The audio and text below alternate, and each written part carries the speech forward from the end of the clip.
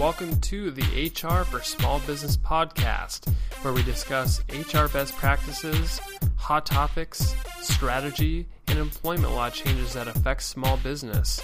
I'm your host, Brandon Laws of Xenium HR. Our website is www.xeniumhr.com, where you can follow us, read articles, listen to our recent podcasts, or contact us. Thanks for listening and enjoy the topic in this episode.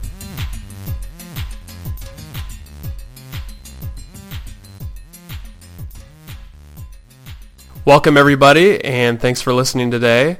Our guest today, Benjamin Prinzing, the founder and one of the partners at Catalyst. They're a company in Portland, Oregon that specializes in outcomes-based health management strategies. Welcome, Benjamin. Thanks for having me. So today we're going to talk about how to create successful wellness programs. So let's dive right into the questions. And I want to ask you, why do you think wellness programs recently have become so important, and what do you think the purpose is behind them? Quite frankly, it will depend on actually who you ask. You know, for some groups, they're a means to improve employee morale and have better retention. Others, it's about driving down healthcare costs. And now we're seeing groups wanting to take a look at wellness, the workers' comp strategy, due to injuries being related back to actual health conditions. So the ultimate purpose behind them is of course to improve employee health, but it's to do that in order to fix a problem. Again, if an employer, if I help my team get healthier, they'll probably stick around longer, and we know they'll need to go see doctors less, and studies are now showing that they'll actually be injured less. Unfortunately, I see a lot of companies getting into wellness, but not really knowing the why. So the key is to figuring out the why behind the wellness program, then design it accordingly versus throwing spaghetti at a wall. Do you feel like the purpose for each company is going to be different? So for one company, it may be, let's implement a wellness program so we can reduce premiums. And for others, it may be, hey, we have absenteeism problems. Let's develop a wellness program to help engage our employees and get them feeling better so they come to work a lot more often. What do you think about that? Yeah, the companies are definitely have their similar interests in wellness programs, but often there's a little bit of differences. We have a group that their average age is 27. Out of 150 employees, they have only 50 on the health plan. So healthcare is not even on the radar for them right now as an issue. So it's all about retention, job satisfaction. They've been one of the top 100 companies to work for 5 years running. Now, how can we continue to make that happen? And wellness just seemed to be the natural fit, for them. Where other organizations, yesterday I met with a group that just got a rate increase of 18%. Now they shifted all that cost on their employees, and the statement I got was, we're super embarrassed that we had to do that. We couldn't, front that bill for them. So we need to do something so we can show our employees that we're loyal to them and that we're not just trying to throw cost onto them. At the end of this interview, I want to make sure that you give out your website address because you have a lot of great information out there. But I want to ask you, on your website, you outline 4 different wellness program models: outcome, activity, action, and awareness-based. What do you think the best way to determine what kind of wellness program is right for a certain type of company? Sure. The program models really should be chosen based on data that supports that model, which is done one step prior during the needs analysis phase. So you have to determine your goals of the program and getting back to that why. And if you need to better control healthcare costs, then an awareness program model is not going to be the right fit. So assessments we are used to hearing all about in the industry, of course, are health risk assessments, biometric screenings, and claims data, but there are many other data sources that an employer can pull from. For example, if you knew the goal of a program was to, again, improve morale and retention, you probably got the information verbally from senior leadership, who probably got the information from a report on turnover, or perhaps a job satisfaction survey. So the program models are really there to create a framework for you. So based on what your goals are, that will kind of guide you to where you need to go. So if you're trying to do actual health improvement program, for your workforce, then probably an activity-based or action-based program is going to be more appropriate. If you're really looking at controlling healthcare costs and you're looking at maybe a 3-year strategy where you would like some responsibility put back on the employee based on health risk, then that outcomes-based, results-based program is going to be the right program model for you. If a company starts with a wellness program such as just really activity-based, how do you switch from an activity-based program to something like an outcomes-based program? Seems like it'd be kind of hard to transition. The key here is definitely going to be planning. So you got to know when you're going to make that transition, and you got to know what that transition is. So if we are going to go from an activity-based in year one to an outcomes-based in year two, we got to put a roadmap together and plan that out. And so that way we have ability to communicate, what those changes are going to be way in advance. And typically we see, program models changing from year to year. So there's plenty of time to communicate that out to them and roll out the new initiatives that are going to be aligned with that new program model. I want to talk about the activity-based program a little bit because I think it's interesting because I think it definitely dovetails into how to develop a great culture within a company. But I want to ask you, when should you have team activities versus individual activities within the wellness program? Sure, that's another great question, and unfortunately, I'd have to answer that question with a couple other questions. It's what program model was chosen, so that was obviously going to reflect what type of activities that you're going to do throughout the year.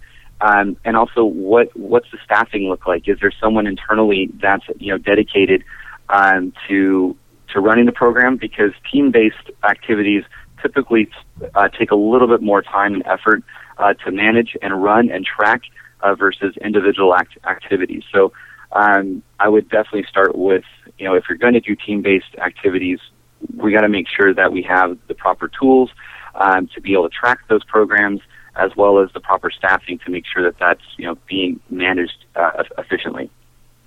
I want to talk to you about the strategy behind launching a wellness program. How important do you think it is to build a brand around the wellness program? So I'm a marketing person myself, and I know that building a brand isn't just a logo. It's your communication. It's the perception of what the wellness program is and the purpose behind it. So how do you build that, and do you think it's important to have? Absolutely. I think it is absolutely. I think it's actually critical to have it, because if you don't have a brand or even naming it, it gives it no life. And what we want to do is create a face, for the wellness program, so they see it everywhere on the flyers that go out, on the posters, on the email communication. It's everywhere, and so it just provides some life into the program. And it takes time to build a brand. I mean, you can choose a name and choose a logo, but that's not necessarily, as you mentioned, a brand. And so we need to start developing that with by forming maybe a small committee to come together and help developing what that name's going to be. What's this program mean to our workplace? And often we've seen people that have obviously a marketing department or a marketing manager like yourself that can come in and help influence, that kind of branding initiative. And when you look at developing a logo for your program, often, there's probably an artist within the workplace that can come in and help, design a graphic.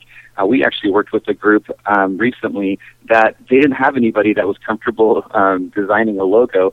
So we went out to Portland State University and to their graphic design department and said, hey, we need a wellness program logo. Would your students be interested in designing one for us? And they did. We had about over 20 students post their wellness program logo, and we picked one from them, and they could use that in their portfolio. And it didn't cost the employer anything. Yeah, talk about a good use of crowdsourcing. That's amazing. Wow. Yeah, absolutely. So it's getting creative with that as well too. You don't need to obviously hire a marketing brand company to do this. We can get creative on a budget, even on the branding piece. Time is often an issue for a lot of employers, employees, and it'd be easy to make that excuse not to participate in the wellness program for a lack of time.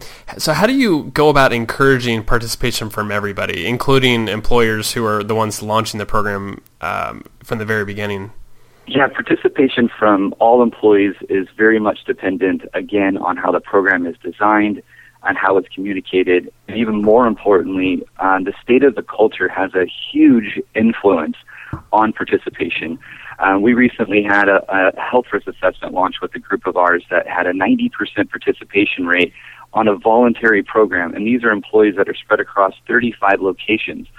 And that was absolutely amazing. But I've seen it hard for groups that have 50 employees to get 50%, that are all in one location working an 8 to 5 job.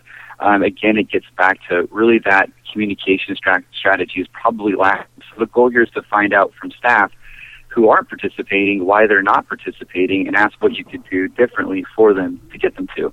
That is exactly where I would start. In terms of lack of time, we like to make sure that the wellness activities are on paid time. Again, this is supposed to be about the culture and about the workplace. This is an initiative that everyone can, participate in. And so if we separate it from paid time to non-paid time, it really creates a mixed message. We want to encourage people to take an active role in their health. And what better way to do that saying, hey, this is actually on paid time. So, hey, when you take that health risk assessment, make sure you don't clock out. When you come to the screening event, don't clock out and know that this is absolutely free for you to attend and get your blood drawn. So using words like that, free and don't clock out and stay clocked in, if we can get buy-in from management to make sure that these activities are on paid time and obviously not taking advantage of it where we're gone for hours at a time. I'm talking about 10, 15, 20 minutes for different initiatives plays a huge role in combating the issue of, well, I don't have time. Well, we just created time for you because it's now on paid time. It seems to me that the peer pressure alone and the kind of the social aspect of the wellness programs would help encourage participation all across the employee base. But I know a lot of companies are using incentives. What sort of incentives have you seen to help drive participation, and anything unique that you've seen that you'd want to share with the group? Yeah, absolutely. We've seen all kinds of incentive programs develop, some that have been great, some that don't work, and some that are not necessary. Like the group that just had a 90% participation rate with their HRA, there isn't any incentives. There's no raffle prizes. There's no gift cards going out. It was a very different approach where the CEO wanted to build intrinsic value within his team because they wanted to participate and he wanted them to participate, not because we're throwing money at them. But this particular CEO has an amazing relationship with his staff, and that's not always that's not always the case with other groups that we work with, and so incentives might be required. So I've seen groups that throw a ton of money at their health plan to get people to participate because there's really no one managing the program. They're just saying, hey, if you can check these boxes off, we'll give you an extra $500 a year, towards your healthcare premium. But they're just completing activities. They're not necessarily having to, get healthier. We've seen groups where we did raffle prizes for completing certain activities, throughout the year.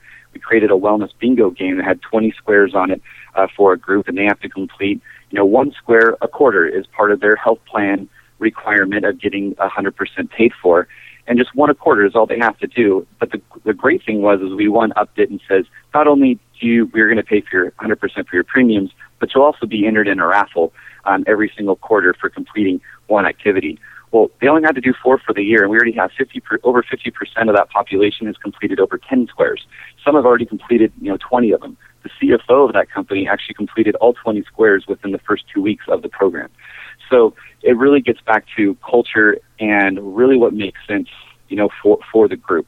Are incentives going to be important? Do they actually influence behavior with groups where other groups it might not be the case? So I would start out with a pilot, maybe doing some activities on a voluntary program and seeing and how that goes, and then working on other programs and offering incentives or some kind of raffle and seeing what the participation, how that fluctuates, and then model it there. Don't just throw money at everything. Just try to have a kind of a balance so you're not just throwing away money just for the sake of throwing money at it. This isn't the first time I've heard you mention the wellness bingo, and we actually, at Xenium, we have a formal wellness program, and we took that idea that you had mentioned, the wellness bingo, and we created a little challenge out of it. And I just wanted to give listeners a sense for how successful that actually was for us. We created a wellness bingo square and put various activities throughout it. I think one square was, no alcohol for a week. Another square was exercise 3 times for 30 minutes during a week. And then you kind of get the picture, but you just basically try to cross off little things throughout throughout the weeks, and we actually ran this for about 3 months during the summer, and a lot of success. And I think for the winner, we did a raffle for for a gift card or something. But I wanted to just mention that I thought that was such a good idea, Ben, and employees really like that. So for any listeners looking for activity-based things, I would definitely encourage them to create something like that. Oh, that's great to hear.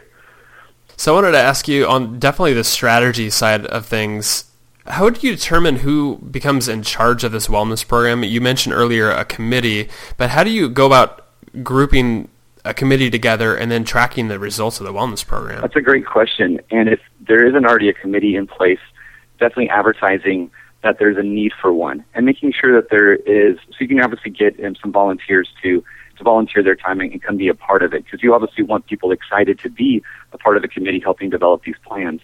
But you also want to make sure you have some key people in there, one particular being the devil's advocate, the one that's going to be able to influence, what actually gets approved and doesn't get approved from a budgetary standpoint. If you can't get an executive on the wellness committee who would obviously know whether or not certain things will get approved, get their executive assistant or get someone else that would know, if that's going to pan out for you. When in regards to who's actually in charge of the different programs, again, you're going to have to get back to who can volunteer their time and who can get it approved by their manager to donate time toward the wellness program. And making sure you get that approved in advance is so crucial. Too often do I see companies that have all the ambition in the world and passion to get a wellness program off the ground, especially within an HR function, and then it fizzles because they have their own responsibilities in HR.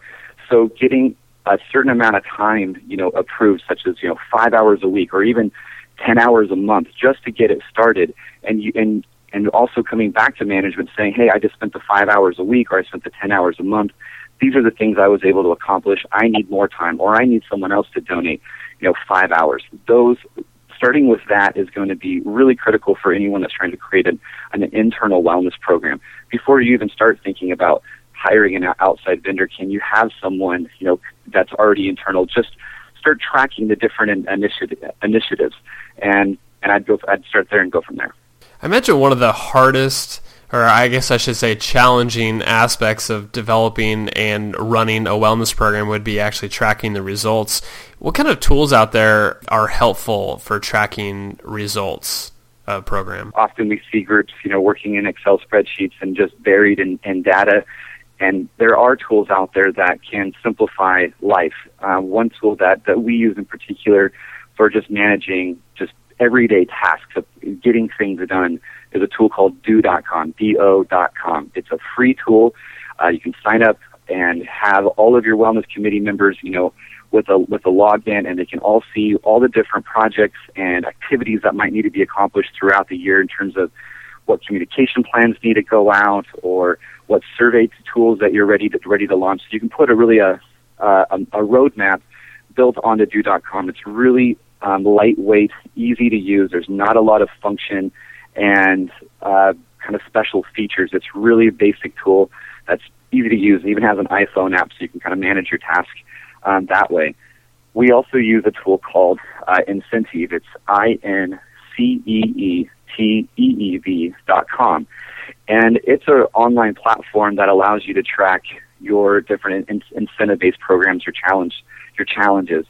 So it's a portal where you can have ongoing communication throughout your organization, especially if you have a diverse work group that is in multiple locations, that you're creating a central hub to communicate information about wellness and the activities that they're doing.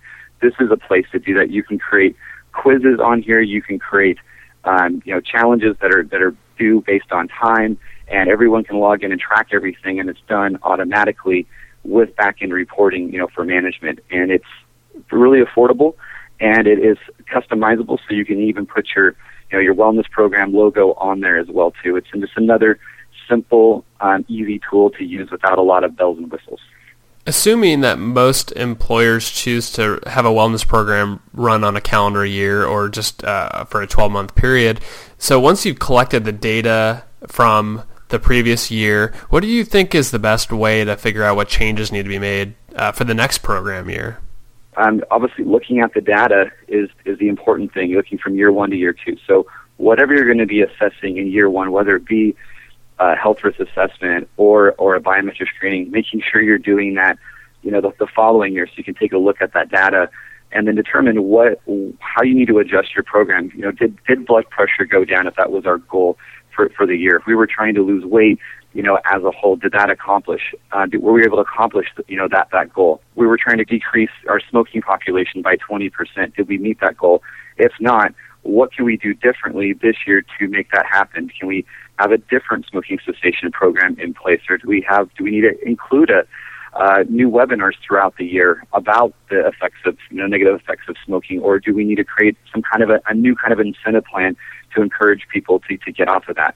Obviously, what policies are you putting into place to make sure that these goals are being met and the data is being shifted to more positive numbers, such as if we are, looking at reducing our smoking population, but we still have a smoking area outside of our building, it really creates a conflict of interest that's there, and it makes it harder for us to make that happen. Can we put on the roadmap maybe in year 2 or year 3 and communicate that out to the employees that, hey, this is our goal down the road, we want to go smoke-free.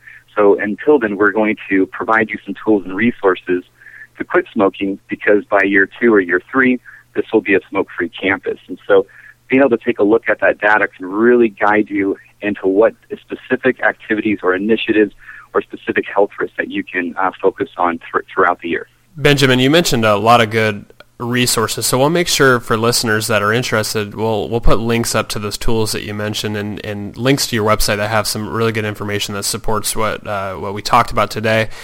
Any parting thoughts before you leave? How do people get started? What should they do next? What I would do when you start with any kind of initiative is really start with a plan. Don't go into wellness, just throwing spaghetti at a wall and hoping to see what sticks.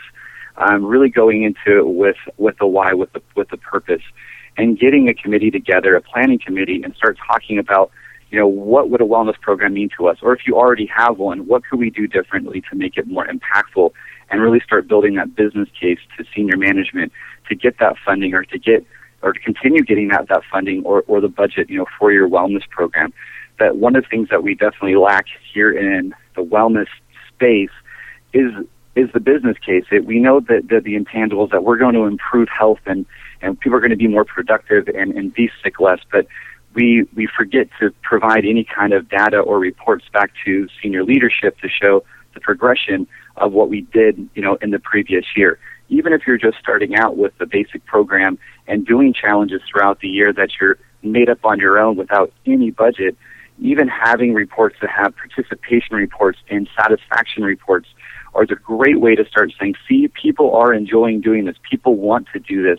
And throwing out the employee interest survey from year to year, or job satisfaction survey, showing some of that data. Are we actually improving, job satisfaction here? Even if you can't do a health risk assessment or a biometric screening, being able to show some data throughout time and being able to report that back, even if it's for your own records, to show that you've actually done a good job and have actually improved whatever area that you need to improve. That's the ending thoughts that I have for anybody that's starting in wellness or wanting to take it to the next level, is to really have those reports and really get senior leadership, on board and making sure that they understand where you're at, and so they can help you get to the next level.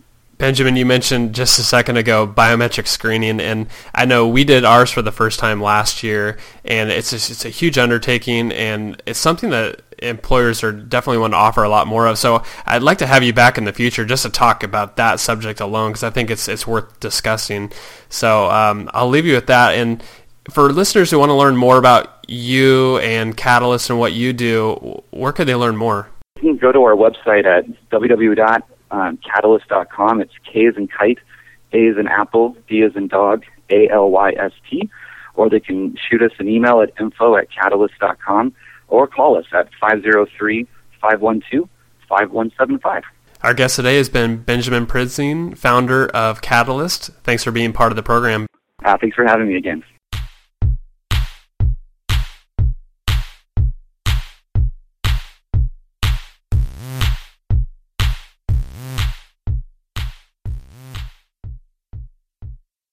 This podcast is produced by Zenium Resources, Inc., all rights reserved.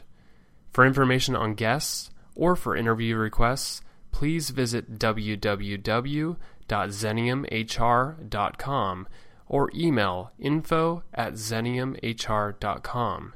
Everything on this show should be considered educational and informational only, and not personal advice. Please consult with the appropriate tax, legal, or business professional for individualized advice.